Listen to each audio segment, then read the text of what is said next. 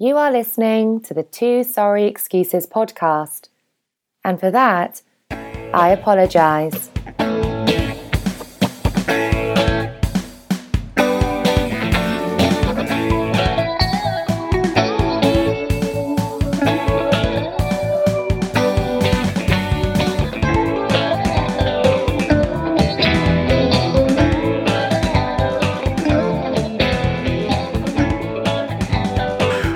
Hello, and thanks for downloading the Two Sorry Excuses podcast, broadcasting live from the NCAA's Office of Compliance and Legislative Services. I'm your old pal, Sanders. And I'm your compliance director, Liv.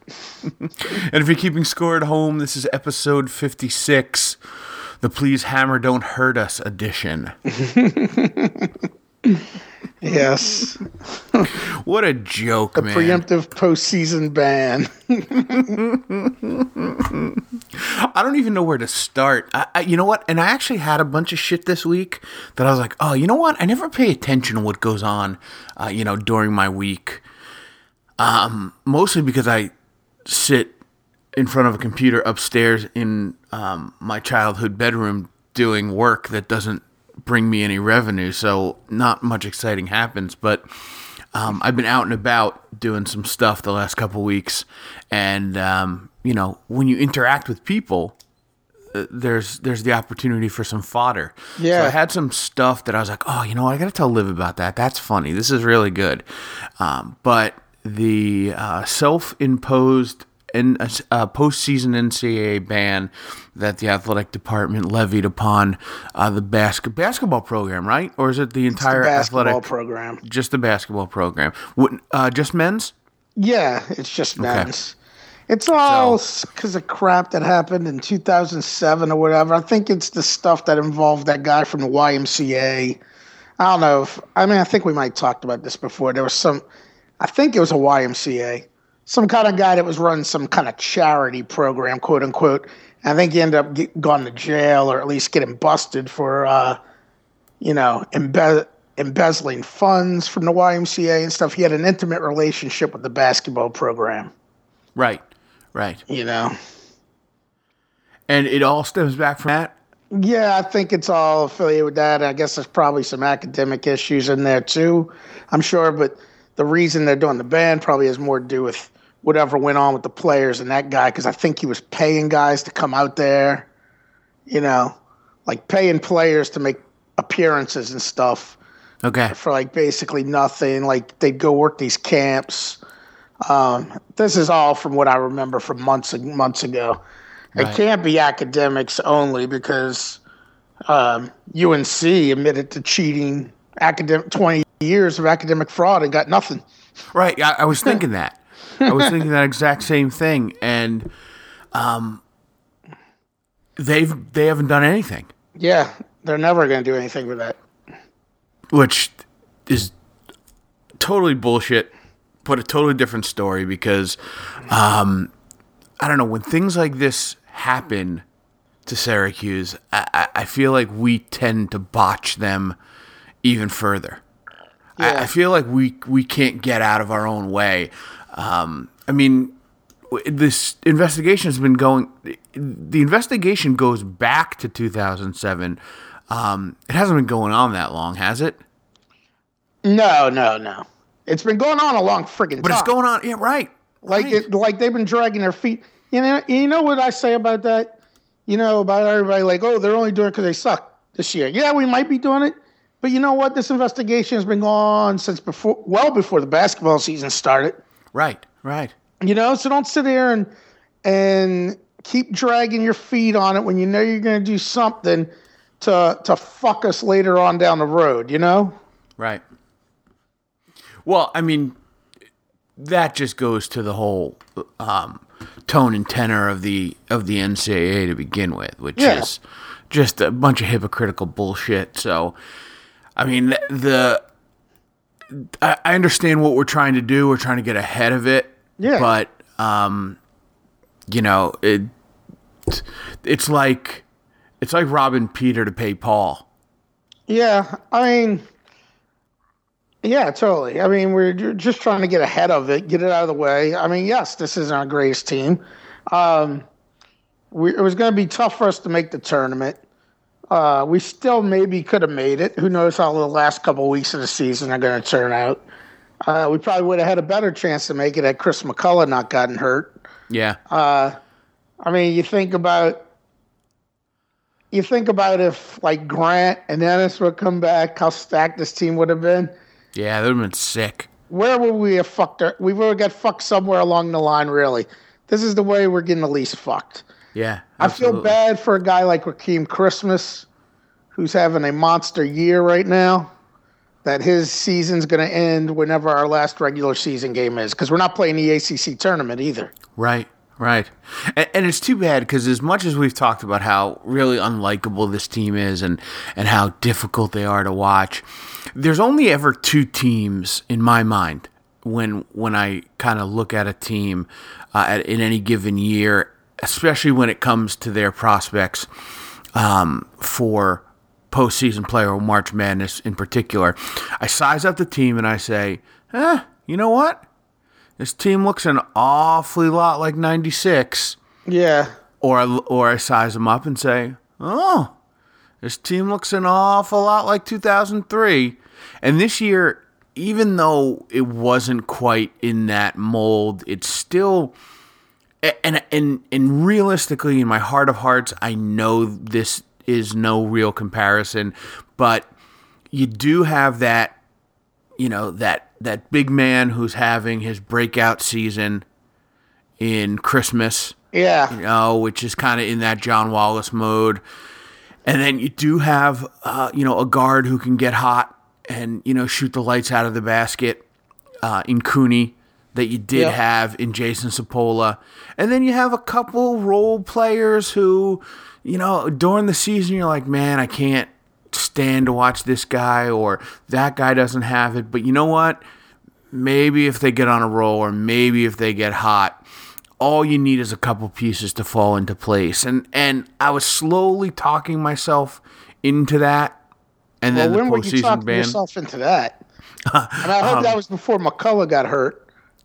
A little bit before McCullough got hurt. All right. Because the problem is after he got hurt, I mean, we really had no depth. We didn't have that much depth with him. Yeah, and it wasn't a very lengthy conversation with myself. But, to give up on the team at that point, it just seems, kind of seems unpatriotic. No, I would never give up for Orange Nation, I did not see the game the other night, though, which sucks because, I was out and about and kind of busy. But I did see we had Virginia Tech? What's that? Yeah, the frantic comeback. I walked into a bar and it was on the highlights they were showing, and apparently it was a good enough game that they were showing to a regular Sports Center. Because we're not ranked. Right. Not even 2 a.m. Sports Center. It was the 11 o'clock? This was like at 11 o'clock. I saw that it was that they were showing the highlights. I mean, it's also probably because there wasn't much going on the other night because NFL's done, Right. But and then it was like, that was Tuesday, and then yesterday all that came out about the self-imposed sanctions. And I'll say this much, if that's the last hurrah for the season, that's a good last hurrah, Yeah, no doubt. But that really just puts a real damper on the next couple months. I mean, without March Madness, it's a long time before there's something to really get excited about and to root for. I mean, I'm a casual baseball fan. Yeah. I used to be a big baseball fan. Steroids kind of did me in terms of being able to have a real rooting interest. Nominally, I would call myself a Yankees fan still. But, again, they're not a particularly likable team. And, no, they're not. They don't have the homegrown talent that I was kind of weaned on is gone. So, I'll go to a baseball game because I think baseball games are a pretty good social event. Sit outside in the sun, You know, you can drink a couple Baseball beers. is so much better to attend. Yeah. Absolutely. For one, you don't have to pay. You don't really have to pay attention to what's going on. Yep. You know, you can sit there and have a conversation, and occasionally, you know, it's not like a football game where you're in it the whole time. Right. Baseball, you can just sit there. Baseball's a terrible sport to watch on TV. It's terribly boring. Yeah, I agree. It doesn't translate well. Baseball is about the event going to it, you know? Absolutely. Whereas I think football is the opposite. I think football is much better to watch on TV. Oh, football's way better on TV because, you know, when I go to games, like I go to games fairly often, you know? Mm-hmm. Like I went at least 3 times this year. You just die. They're trying to get better. The NFL was showing replays of controversial stuff, but it's not the same as being home and being able to watch the stuff over and over again, you know? Yeah, absolutely. Especially when it comes to fantasy teams and multiple angle replays and, you know, there's just so much going on that has nothing to do with on the field. It has more to do with the production value of the event. And you can't replicate that live. That's a TV deal. Yep. It's perfect for TV, too, because it's played on a grid. You know? Right, exactly. So I don't know what I'm going to do. I don't know. My dad's a big Devils fan, so I don't know if they're having a particularly good season. Postseason is always something that's kind of cool. You know, to kind of catch playoff hockey. Yeah. But again, you know, my dad's been in India, so it's not even like he'd be up for catching a game. He's not even around. So, well, I guess we pack up our pom-poms till football season, spring practice. I mean, yeah, I guess you can. That's what we have to look forward to. I mean, you just gotta live. Damn it, live. You know, I'll tell you a funny thing about the postseason ban, about the self-imposed ban. Yes. I say this because Mike Reardon sent out one of these meathead Boston blog things, Barstool Sports, you know. Right. Like it took that Barstool Sports thing for me to know about our recruiting class for next year and the implications of taking this ban now. You know. Right. You know, I saw that email on my phone. And I couldn't read it. Yeah. Or even really see the graphic. What were they trying to say? Well, they were like saying what every Cuse fan knows. Oh, well, of course they're taking their ban this year. They're having their best recruiting class in history next year. I don't know about best recruiting class in history. Yeah, I don't know about that. We're having a really good recruiting class. There's no doubt about that. But we've had recruiting classes that involve like Derek Coleman and Carmelo Anthony. Right. You know, there's 4 very good guys coming in next year, but not one of them is a 5-star, you know, according to the ESPN rankings. You know, they're all 4 stars. Right. But, like, you know, even McCullough this year was a 5-star. You know? Yeah. But something you responded to about it made me laugh because yesterday when I posted the story to my Facebook page, I led it with, in other news, I'm taking myself out of the running for this year's Sexiest Man Alive award. Wasn't going to happen anyway. Right. Brilliant. And I believe your comment today in the email was like you were giving up your chase for most blowjobs in a month or something. Right. So giving up getting blowjobs for Lent has lost its appeal or lost its validity. Yes. Such a joke. Yeah, such as you're not getting giving up blowjobs isn't a problem for you, and competing for the world's sexiest man alive isn't a problem for me. They're easy things to give up. Right. Such as us giving up our postseason eligibility this year. But that just, I mean, it does suck. I mean, those guys at Rocking Christmas, you know? Yeah. And that's another thing. Literally had nothing to do with these guys. Benajay made the game-winning shot the other night. You know? He scored the last 6 points of that game or whatever, and he's a senior too. So that was his last hurrah, basically. You know, he thought that was meaning something. Of course, those guys probably already knew. Right. You know? So maybe that was part of it, you know?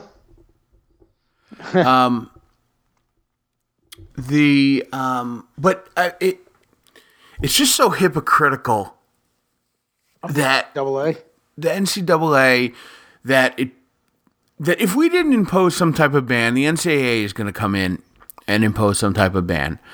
Now, we kind of have to sell out our athletes in order to save scholarships, in order to, reduce the likelihood of a multi-year ban, do those type of things. So we look at it and we say, we're not going to make the tournament this year.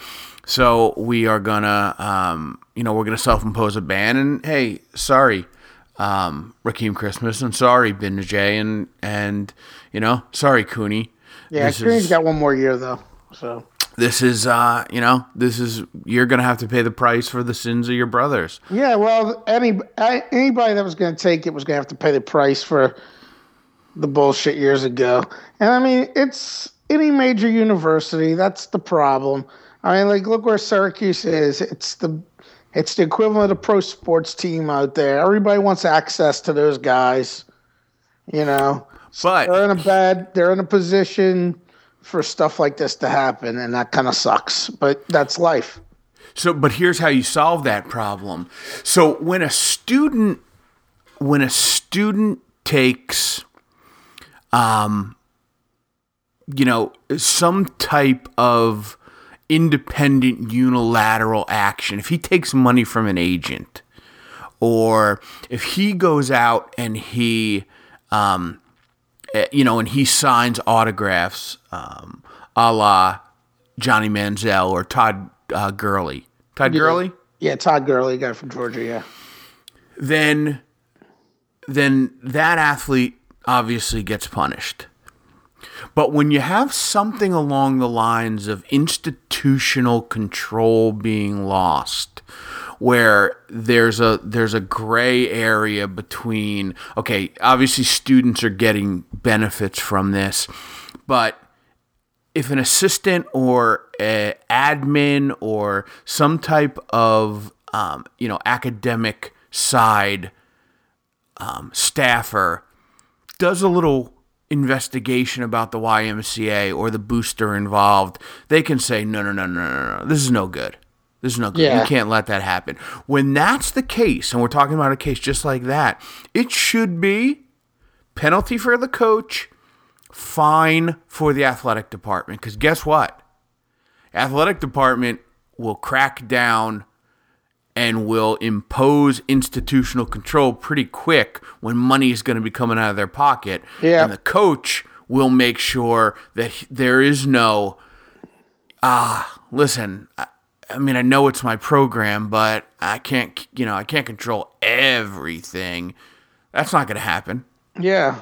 When he is on the line singularly, and I love Coach B, and I don't necessarily know if there was something that he was overtly involved in. I don't think he was overtly involved in anything. I think it's just the byproduct. Boeheim's not a micromanager. That's the thing. You know the way he is. He runs it like a professional basketball team. Right. He lets players come and go as they please. I mean, that's why shit like this happens at Syracuse. Yeah, no, and it's absolutely, it's cyclical. Yeah. It seems to happen about once every 10 years or so. Like, stuff doesn't happen like this at Duke, even though people are coming after them. The reason that doesn't happen at Duke, I'm sure, is because Krzyzewski's a control freak, I'm sure. Right. Stuff like this didn't happen under Bobby Knight Yeah, control freaks like that who friggin' control every little aspect. Their players, or Bobby Knight and Krzyzewski are cut from the same cloth, protege of one another, military style backgrounds. That's why it didn't happen. Yep. Whereas Jim Boeheim's just get out there and don't be an idiot and play the game. And as an alumni, as a fan of the team, I don't have any problem with that. I think that's actually benefited our program over the years. It's benefited the school. It kind of fits the mold of kind of what Syracuse is and what it's about. Yeah, it's very much what Syracuse, Syracuse is a laid-back place, man. But if that's going to be the case, then it is up to either for him to put somebody on the coaching staff or the administration to have some type of oversight to realize that this stuff is going to happen and be able to watch it from afar. Yeah. There's got to be some accountability somewhere. And Noon's Magician had a nice little article. I think it was Keeley who basically said, man, listen, I would have just loved for somebody to step up and say, about why Jim Boeheim doesn't step up and say, my bad. Yeah, and I thought it was good. I thought it was a good article. It's definitely worth the read if you're so inclined. Yeah, I read this morning as well. Why doesn't he ever just step up and say, even if it's not totally on him, just say it's my program, mea culpa. Yeah, and he would get a clean slate every time. Yeah. From the fan base, from the alumni, because he's just so cherished. Yeah, I mean, he would. But like Keeley realizes, that's just not Boeheim. Yeah, no, absolutely. He's not going to do that because that's what people want him to do. He's like, fuck you to everybody else, which is what makes Boeheim cool, the fact that he gets up and says, fuck you to everyone else. Right.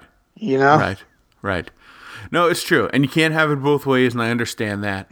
I would just like to see us not get ourselves in this situation. Yeah.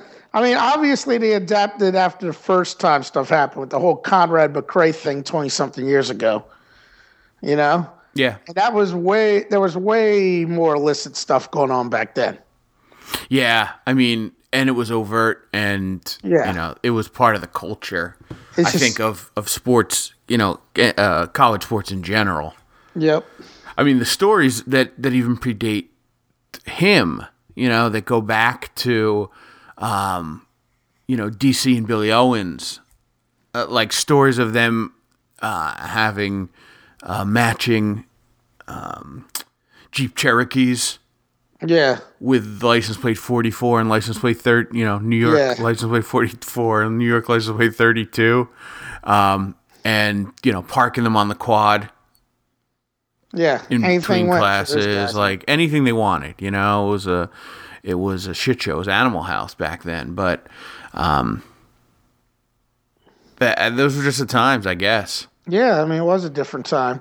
I would have liked to have been there during those times. Yeah, I mean, that would have been good. I always remember, who is it? Was it Duchek telling me a story about a guy he knew that was the manager or something on the team. And the story was something like Coleman showed him a picture of himself in bed with like 6 chicks or some shit. He was like, see this? This is more bitches than you've ever been with in your life or something like that. Oh, that's great.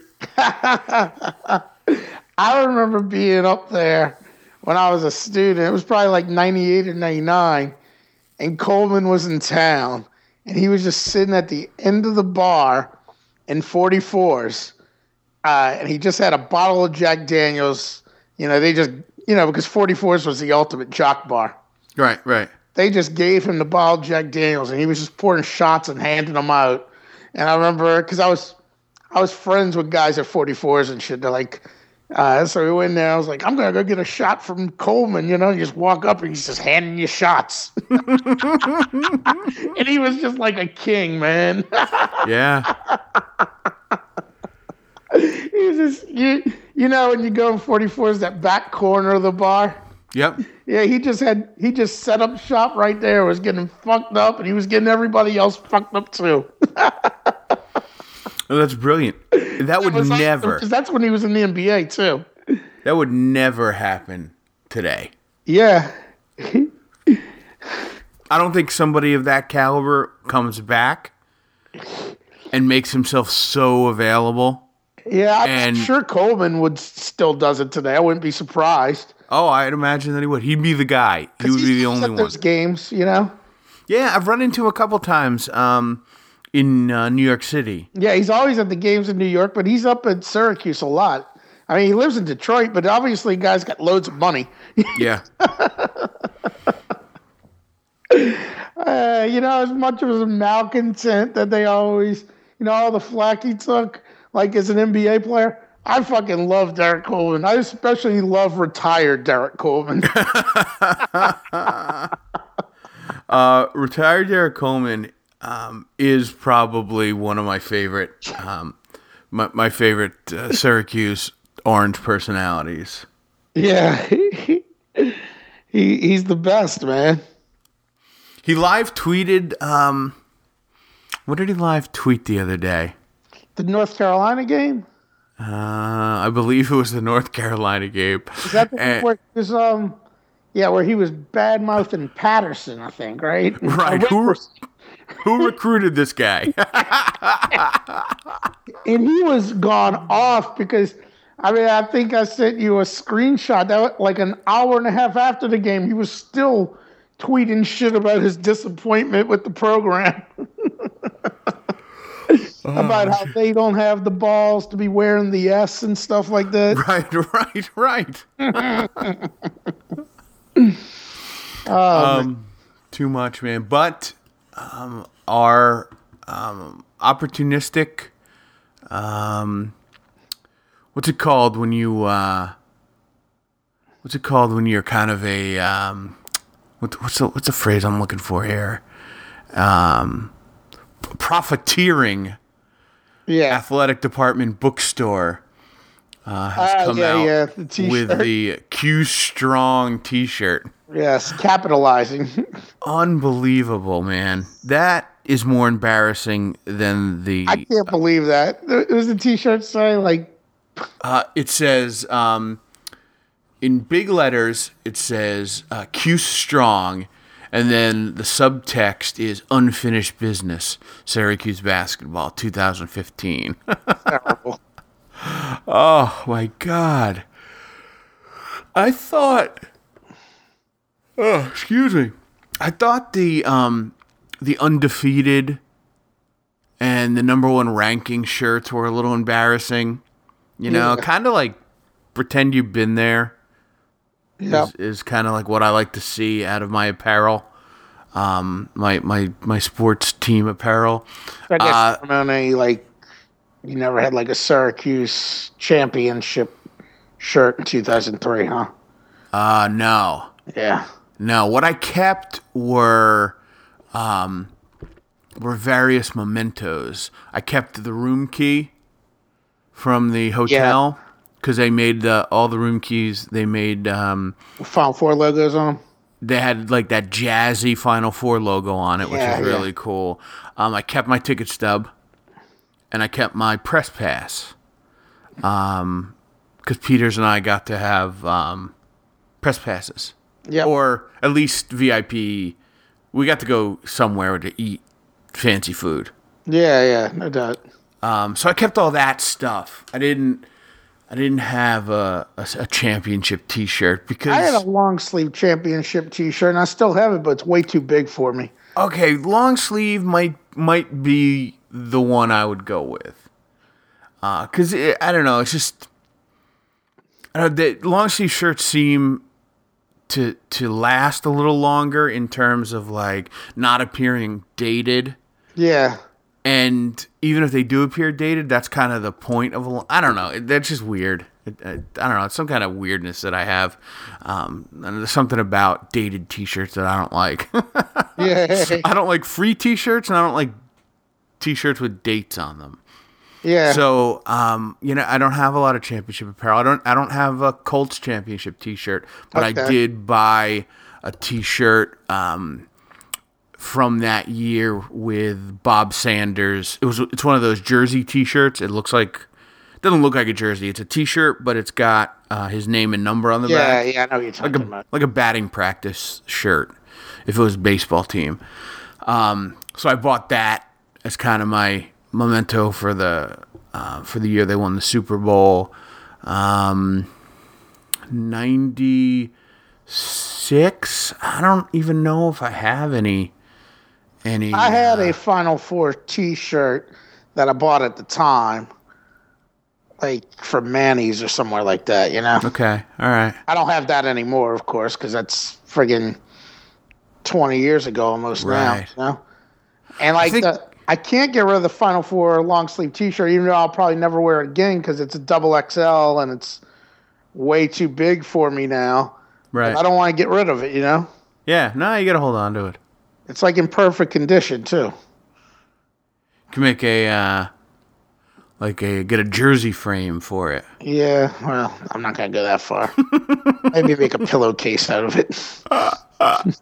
Or you know what? Find a large friend who loves Syracuse.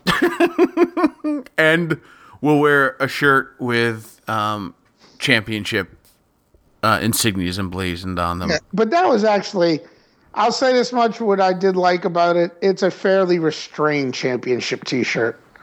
Because luckily that was a time in between the crazy-ass championship T-shirts till now that they got these friggin' real gaudy ones with the big print letters and stuff on them again. I used to have the worst arguments with the guys I worked with when I was at the NEC, and the proper amount of text and stuff you should have on any merchandise. Yeah, and I was a traditionalist and a minimalist. Yeah, and I was appreciating at the time when retro was just coming around and it wasn't passé yet. I appreciated the retro vibe. So I tried to institute a lot of stuff that, was a lot simpler, a lot more retro, real simplified championship apparel, because as the marketing director, that fell under my realm. But prior to me, people had been in charge of it that didn't want to let it go. So it ended up being the worst of both worlds, like this real bastardized cheesiness. Yeah, that was trying to be retro, and it failed miserably. So, yeah, that kind of left a bad taste in my mouth. Oh, I hear you totally. When it comes to apparel, I just kind of checked out after that. Yeah. Yeah, I mean, that's what I'm saying. Like, ours was actually pretty good. Yeah. Like, you see a lot of these shirts that are so cluttered up, like where the whole front of the shirt has stuff all over it. The worst, especially for NCAA, are the bracket T-shirts. Oh, yeah. Where they do the name and the logo and, it's just like an explosion. It's too much for me. Yeah. Yeah. I don't know why I'm so damn sensitive. See, the one I had in 96 that I think was a Manny shirt, the reason why it was a little better was because it had the little, pocket logo on the front. Okay. Oh, and then it had something on the back. And it's always way better if there's a lot less on the front. Yeah. I generally agree with that. That's definitely a Mike Reardon philosophy when it comes to his T-shirts. Yeah. If you ever see him, he's always got he's always got left pocket insignia and then back print T-shirt. Yeah. I mean, I have a lot of T-shirts with big logos on them, but not ridiculously hip-hop looking inspired or Ed Hardy-ish or anything like that. You know what I'm saying? Yeah. Yeah. I mean, more cooler looking things, you know. But so that's that. That is that. What else you got, man? So one of the big scandals also coming out this week involves Monmouth County's own Brian Williams. Oh yeah. And the only reason I even bring it up is because of the story I was reading talking about it. It linked to a story about Brian Williams's alma mater shutting down, and I saw that he was being quoted in the Asbury Park Press because it's Mater Dei High School. All right. Well, before you get into the Brian Williams story, yeah, Monmouth County is home to about 4 or 5 Catholic high schools, including CBA, where I went. Yeah. They break it down mostly geographically. So if you live east of 35, you go to Mater Dei. If you live west of 35, you go to St. John Vianney, blah, blah, blah. But I interviewed for the chief marketing officer position with Mater Dei High School this summer. They had an open position. It was a combination marketing development. Okay. So it was like new student marketing and alumni development. They didn't tell me that. If I knew that, I probably wouldn't have applied, or if I would have applied, I wouldn't have been so optimistic about it. I didn't find out that there was a development component until the final interview, when they ended up hiring somebody who had a little more development experience than I did. I was a finalist. It came down to me and some chick who ultimately got the job. And I was into this interview for over a month, was the interview process. And, I did flowcharts and PowerPoint presentations and, had 2 phone interviews. I had to do a diagnostic personality assessment. I had to go meet with the president of the campus, the pastor of the church, like the whole deal. Yeah. And I thought I had it. I thought I nailed it. Turned out that it came down to like one vote. It was like a 7-5 or something along those lines, 7-6 vote, not in my favor. But then they called me back and asked me to do a freelance presentation on a summer institute that they could have used to generate revenues. It turns out there was an executive board, like a board of governors of past alumni, etc. I was essentially their candidate, and then this chick was the candidate from the administrative side. So the board of governors called me back in and was like, listen, we really want you to present, this idea, which is your strengths, to run this summer institute. I went back, I did that for another month, and it ended up getting voted down. So it was like total hassle. I was totally heartbroken. In the midst of a professional spiral, this just kind of pulled the plug out of the drain. Yeah. And then I read that story the other day. Actually, somebody sent it to me that they are the school is going under after 50 years. They're operating with $1 million deficit. Damn. And right now, they're trying to save the school. And of course, Brian Williams is their most notable alumni. I mean, it's only a school it's got an elementary school, but the high school probably only has, 150 kids tops in four grades. Super small. Yeah. Super that small. Is small. It's hard to keep Catholic schools open this day and age, especially those small ones like that. Yeah, especially in that area where there's 5 other schools within a 10-mile radius or 20-mile radius. Like before the hurricane, there was, down here, Catholic schools are pretty big, but they have schools that have been, they've had some schools since the hurricane that have consolidated, and schools that probably will consolidate because it's just, it was such a hit on them, Right. It's hard to, when less and less people are gone to those schools nowadays. I mean, my school is fine, but I've heard of schools that have 40 something less percent enrollment now as opposed to 10 years ago. That's ridiculous. Yeah, that is crazy. So what's the ancillary Brian Williams story? Oh, so I don't even know it. Okay, it's kind of a big deal right now. Monday, I think it was, there was a guy being honored at a Rangers hockey game, like a Iraq vet. And Okay. Brian Williams was with him too. And Brian Williams was saying something about, oh, yes, I was with these guys on the copter when it got shot down and we had to land safely, and he's, and these other vets, I guess, online were like, Brian Williams wasn't there. He showed up 30 minutes later. Like, there was like a troop of helicopters or whatever going in, and they started taking fire. Okay. And one of them or a couple of them were hit, and they had to emergency land. Well, Brian Williams wasn't with that group of helicopters. He was on a helicopter way beyond them, like in a different unit or whatever.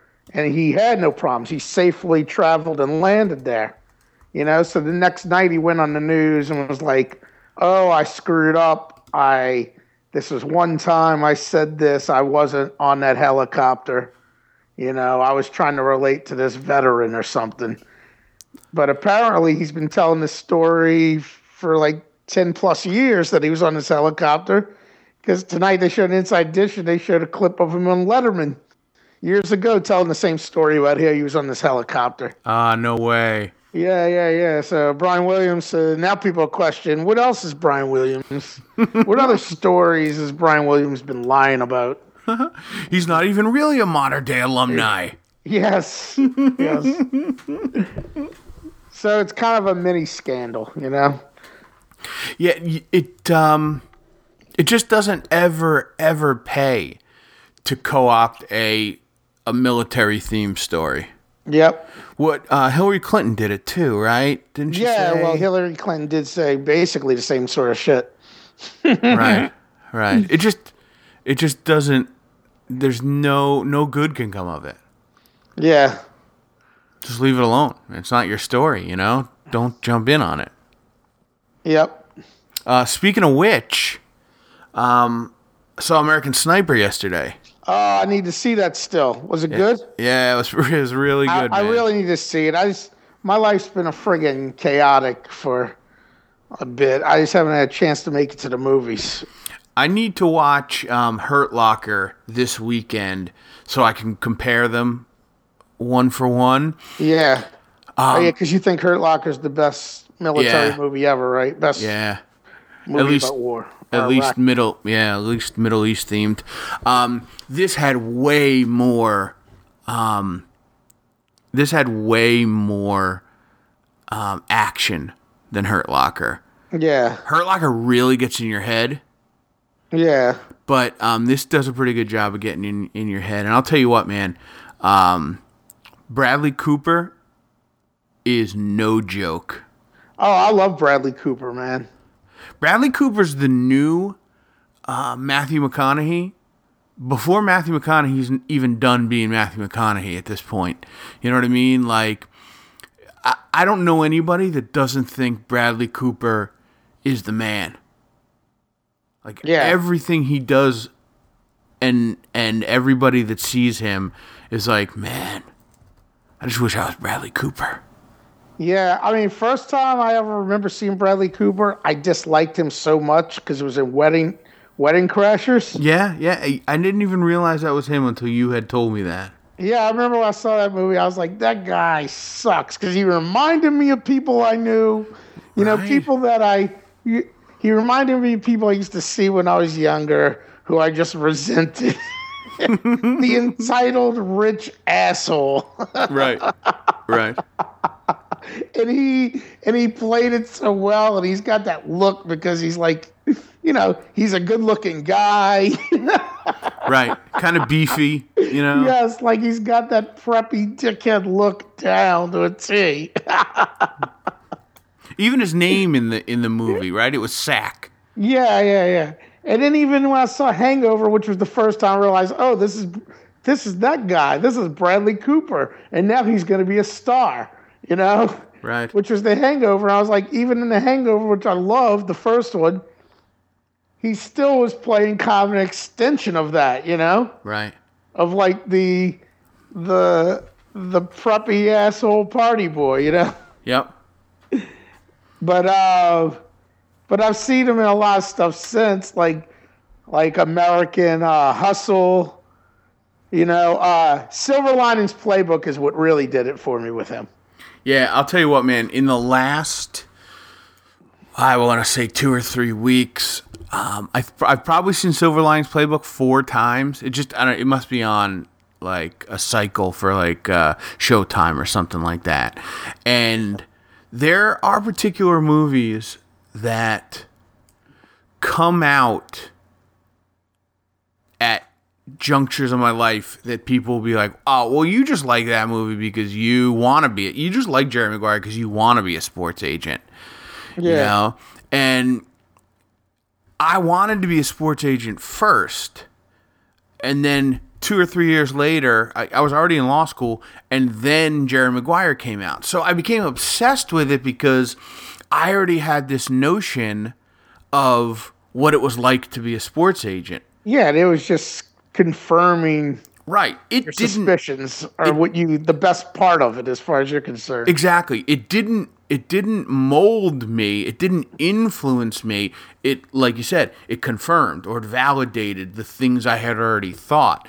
And same thing with Silver Linings Playbook, Obviously, spoilers for people who haven't seen it, but it was an Academy Award-winning movie like 2 years ago, so fucking get over it.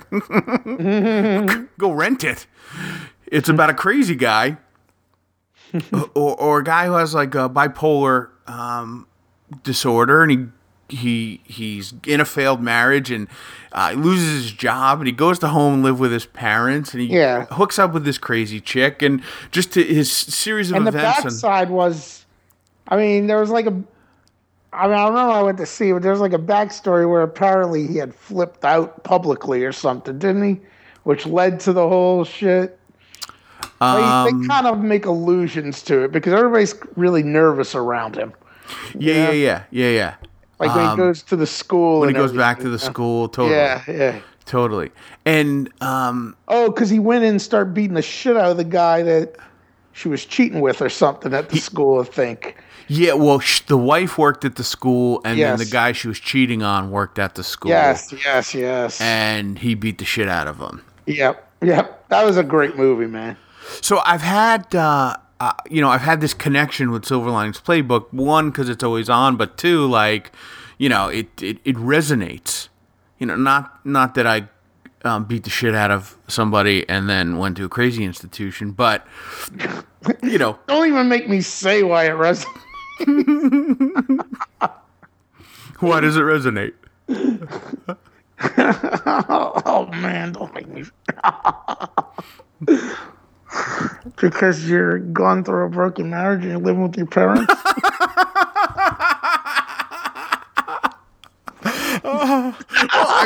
I mean, come on. If you want to go the obvious route,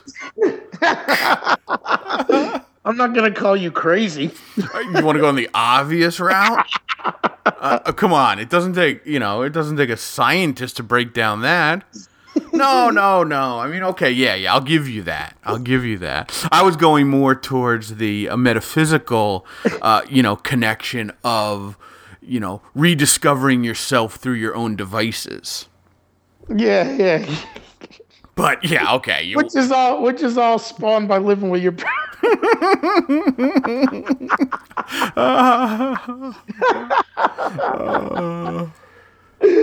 Oh man.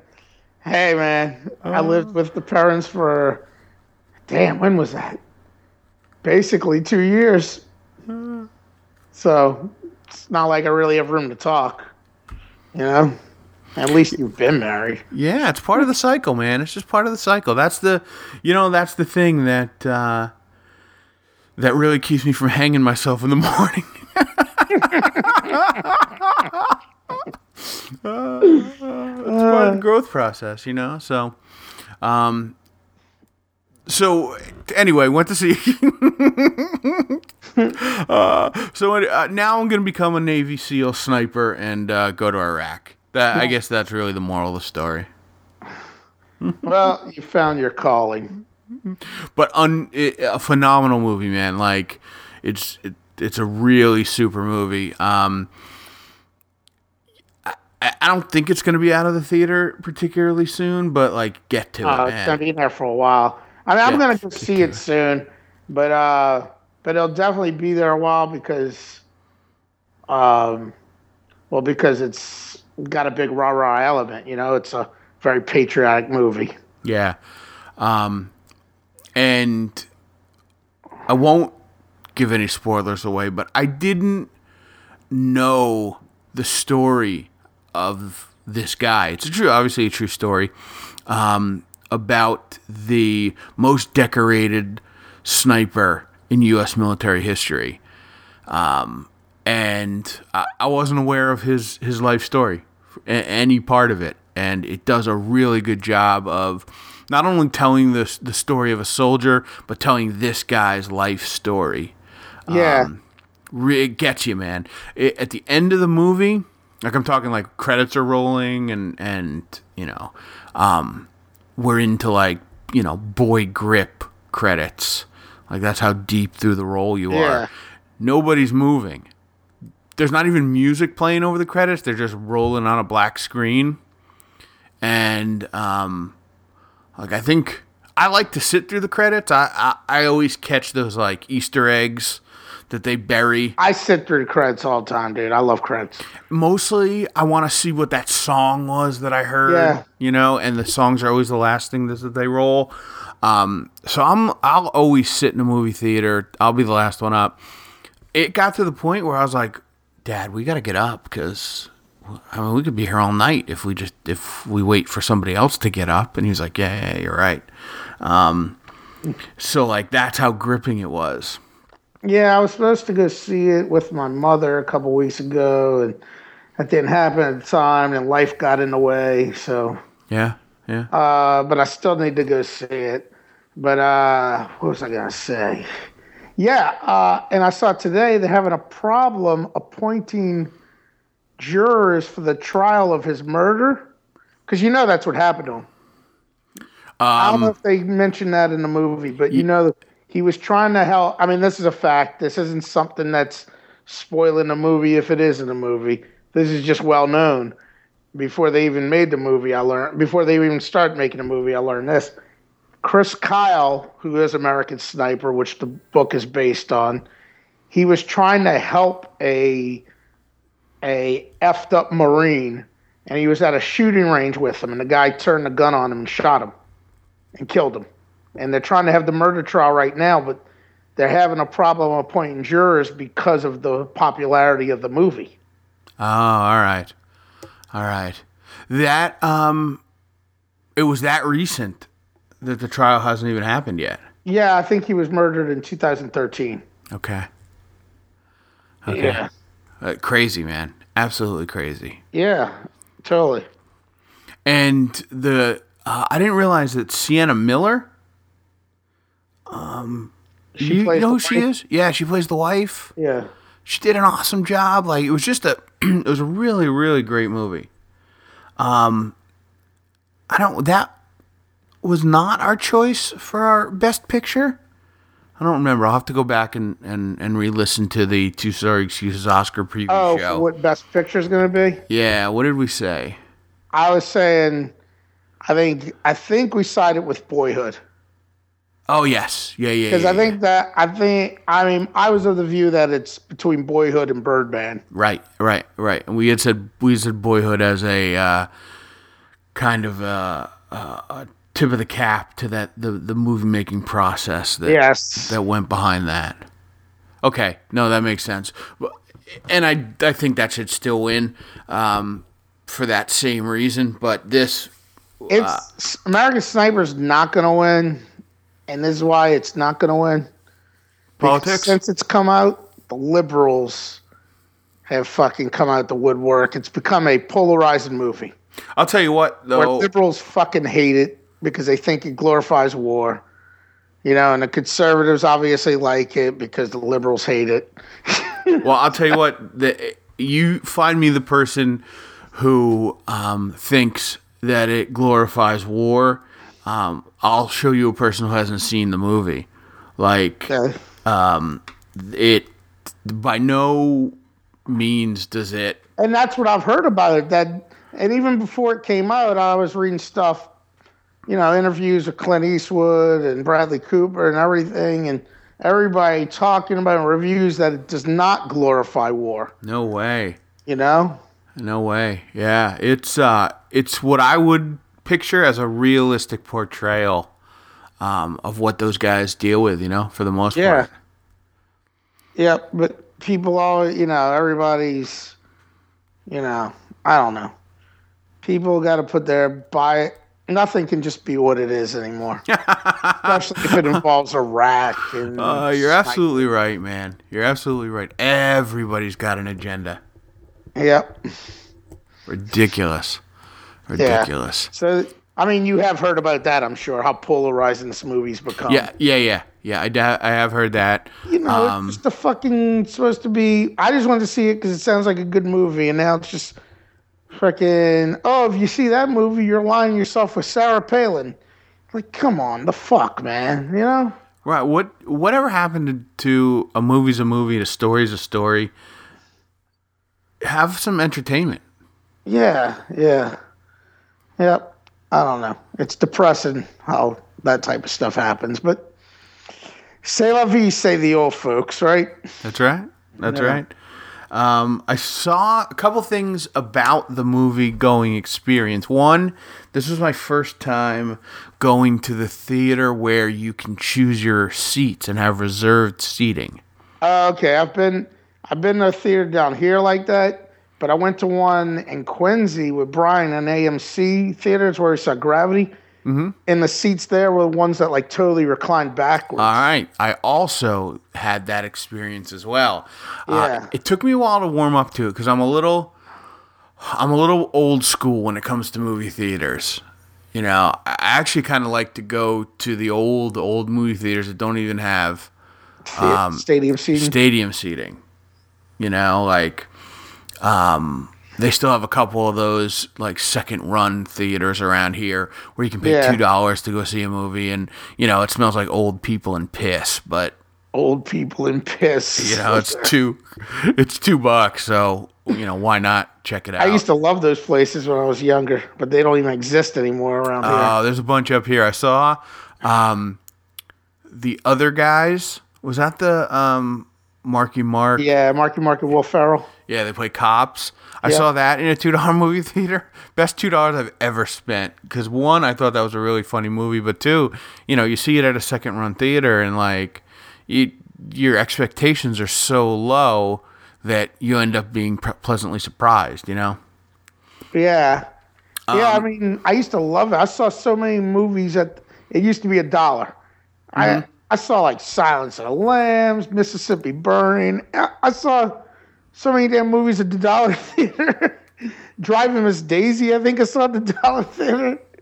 Yeah, listen, if it wasn't for the Dollar Movie Theater, I might have never gotten laid in high school. Nice. Because my high school girlfriend and I, that's what we did. We went to see, that's how we built a relationship. Yeah. And we dated into movies. Yeah, we dated into college. We dated a long time. So that was all based on going to the Dollar Movie Theater, and whatever was playing, we would just see it. I probably saw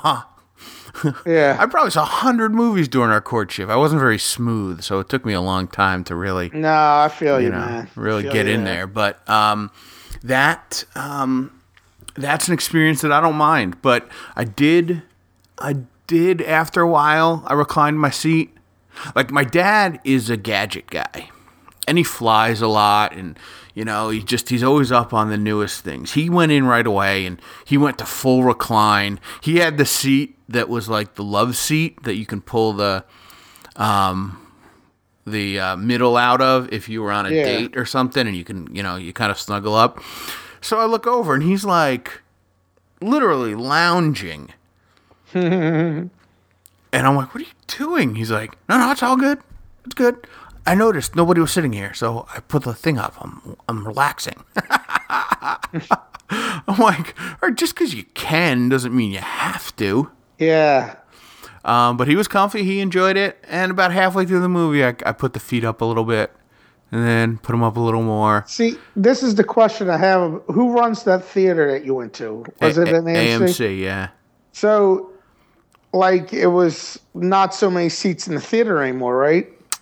Yeah, I mean, it had to be at least half the amount of seats, because the rows were twice as big. They have to be. Yeah, because we went to it, and that's what it was like. And apparently, that's the new model. I was reading they're going to be transition the theaters down here because, most of the big theaters down here are AMC. There's like 4 or 5 really big theaters in the area that are AMC.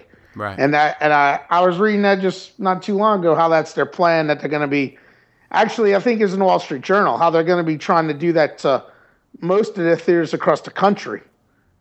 Yeah, and did ticket prices go up significantly? I doubt it. Huh? I don't remember what I paid for the movie. I know popcorn. I got a small popcorn and a medium soda cost me $15. Yeah. I know. It's so damn expensive. That's where they'll get you. But it was good. It was a good movie. A good movie going experience. I gotta start doing that. Of course, this is a real bad time because Mardi Gras season's ready to get in full swing. So. What's today? The 5th. We got 12 more days of this, so might not be catching too many movies before then, but I might have to go see 1 or 2 because of stuff that I'm afraid that's not going to be available. Like I want to go see Foxcatcher, right? And I got to make sure that's still in the theaters. Yeah. I mean, it probably will be just because it's an Oscar movie, but. The worst is like when by the time you get ready to go see something, it's already out. Oh, I hate that. Yeah. That always happens to me with movie previews. I'm a huge trailer guy. I love to get there in time to see all the trailers, and then I give all the trailers thumbs up, thumbs down. Yeah, hey, I'll go see that. You want to go see that? Yeah. And then I never ever remember to go see something that I saw in the movies on a trailer. Yeah. And then it's out of the theaters. I was like, oh, shit, I wanted to see that, but what Last did you do? thing I saw was in December, probably a week before Christmas. I saw Top 5. Oh, right. Chris Rock film. It's just, I don't know, I say I'm a guy that's into the movies, but I haven't seen them in a while. Yeah, it's hard. It's hard to kind of carve out the time. Yeah. Even though it's only 2 hours, Yeah, it's just that it's hard breaking away from everything else. Yeah, right. Because it is. It's one of the few activities in life now that you have to unplug in order to engage. I don't mind that, but it's hard to do. Yeah, I mean, I love going to the theater and turn my damn phone off right away. Right. When was it? Oh, I went to see the Captain America movie last year, and there was a guy in there. I think I told you this story. Because there weren't that many people in the theater, and he sits, like, at a row in front of us, like, in the middle, and he answers his phone in the middle of the fucking movie. That's ridiculous. Like, I don't know, man. Like, it couldn't fucking wait. I can guarantee he wasn't some executive or anything, He answers his fucking phone to say he's in the movies, for one. Right. It's like, they'll fucking figure it out. I'm sure you have nothing that pressing in your life. I can guarantee he wasn't a doctor or anything, Right. Based on his wardrobe and his general, the way he was speaking and everything, I guarantee there was no reason that motherfucker couldn't go without a phone call for 3 hours. And I guarantee if he was a doctor, his first instinct would have been to head out of the theater. Yeah, exactly. He would have got the fuck out of there. And the thing is, Now he needs to talk on the phone.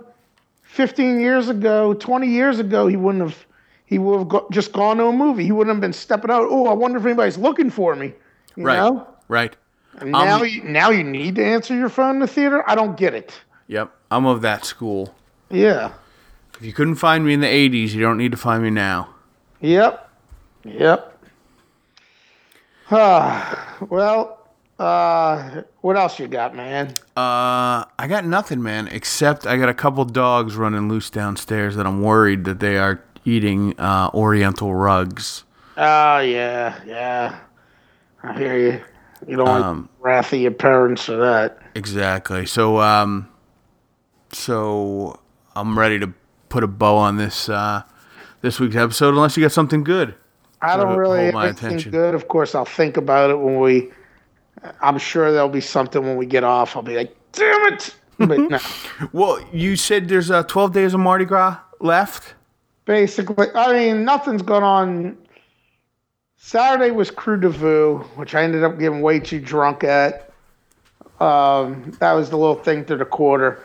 Right. But tomorrow, parades start rolling, and then it goes straight through, basically. There's probably nothing on Monday, but basically starting tomorrow, it starts gone, and it starts amping up on Wednesday of next week, and then it goes straight through to Fat Tuesday. So, you're going to be able to carve out any time next week? Because I know what I'm thinking about. We might have to do it maybe we have to do something on Tuesday, possibly. Okay, that's cool. I'm thinking about it because, there's a lot of parades rolling like Wednesday and stuff like that I'm probably going to want to get to. We're probably going to have to carve out Tuesday. All right, so let's do it early, and then what we can do is, this fascinates me. I'm interested in. Last year, I think we only touched the tip of the iceberg in terms of my Mardi Gras edification. So get into something good, worthwhile this weekend. We'll come back on Tuesday. We'll chat about it, and you can give us a little or give me a little Mardi Gras tutorial 101 again this year. Yeah. Okay. All right, sounds like a plan then. All right, cool. All right, man. Well, then on that note, with apologies to Girk's brother, we'll see you guys next week. Good night, Fredo.